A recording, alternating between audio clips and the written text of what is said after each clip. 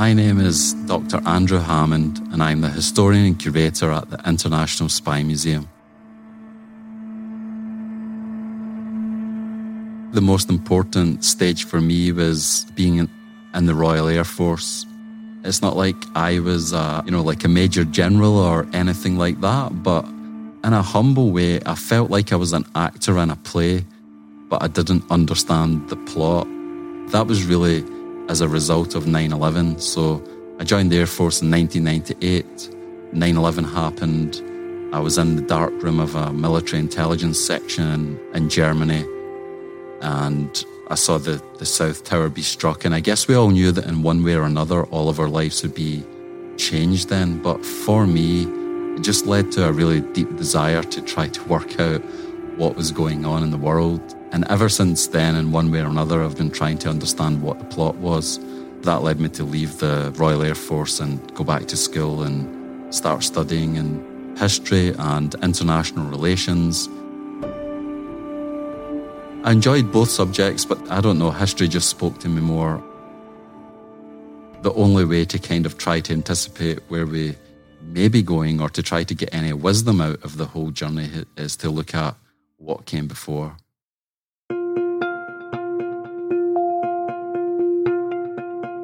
The pathway was in some ways straightforward, in some ways quite circuitous, but I went to school, went to do a master's and a PhD. I had a number of different postdoctoral fellowships. I spent a couple of years in New York City, quite fittingly given where my journey began, at the 9/11 Museum.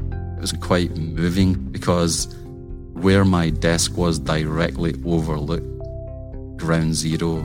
So occasionally I had to pinch myself a little bit just to think about how I'd ended up there. I was working on my research. I was also a fellow at NYU. I was learning the museum business. Went back to the UK, went into academia for a little bit, and then came back to the US for a fellowship at the Library of Congress. And after that, the job came up at the International Spy Museum.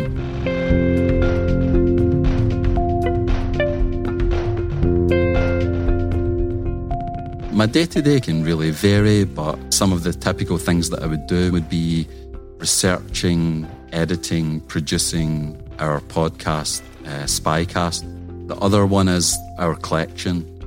It's not hyperbole to say that we've got the world's greatest collection of intelligence and espionage-related artefacts. So I research them, I engage with them, I help to interpret them, I help to communicate them to other people.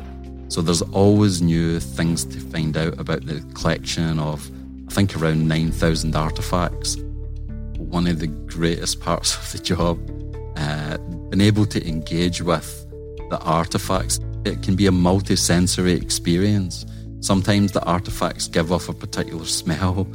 They sound a particular way. If you press the key on an Enigma machine, it makes a particular type of noise. You can see some of the lights light up. You can move some of the plugs around. It's a really fascinating way to engage with them. And as a historian as well, the historian and curator role they go so well together, because historians mainly look at documents and curators mainly look at artefacts.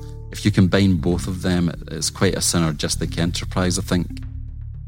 And I think another fascinating thing that I love about the artefacts is that through the artefact, it's like a portal into a different world. I feel incredibly lucky. I could go there now and just look at or engage with some of the artefacts or research more about them. So I've kind of got the keys to Aladdin's cave.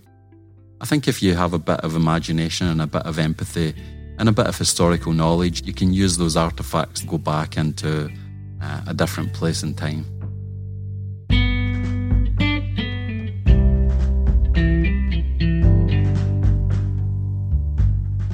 I think that in the past, a lot of museums, it would be a label and it would say, this is what this artefact is. I think that now there's a different approach. How do we stitch together narratives where we can, almost sprinkle an artefact along, and if you connect all of the artefacts, then you're hanging on to a particular story. The history of espionage and intelligence is just filled with incredible stories. It engages the people that like the big historical canvas, because when we're talking about espionage and intelligence, we're talking about international relations, war, peace, life, death, all the biggies. I'm just a sucker for stories. I just love unearthing these absolute doozies and humdingers that are attached to these. For example, we have a depth analyzer that was used to basically crack Japanese naval code Gen 25, and that is one small part of the US victory at the Battle of Midway, one part of the war in the Pacific and America's role in the world. You can inductively move up to the bigger historical canvas, or you can deductively go down, but I think it's the stories that make it all hang together.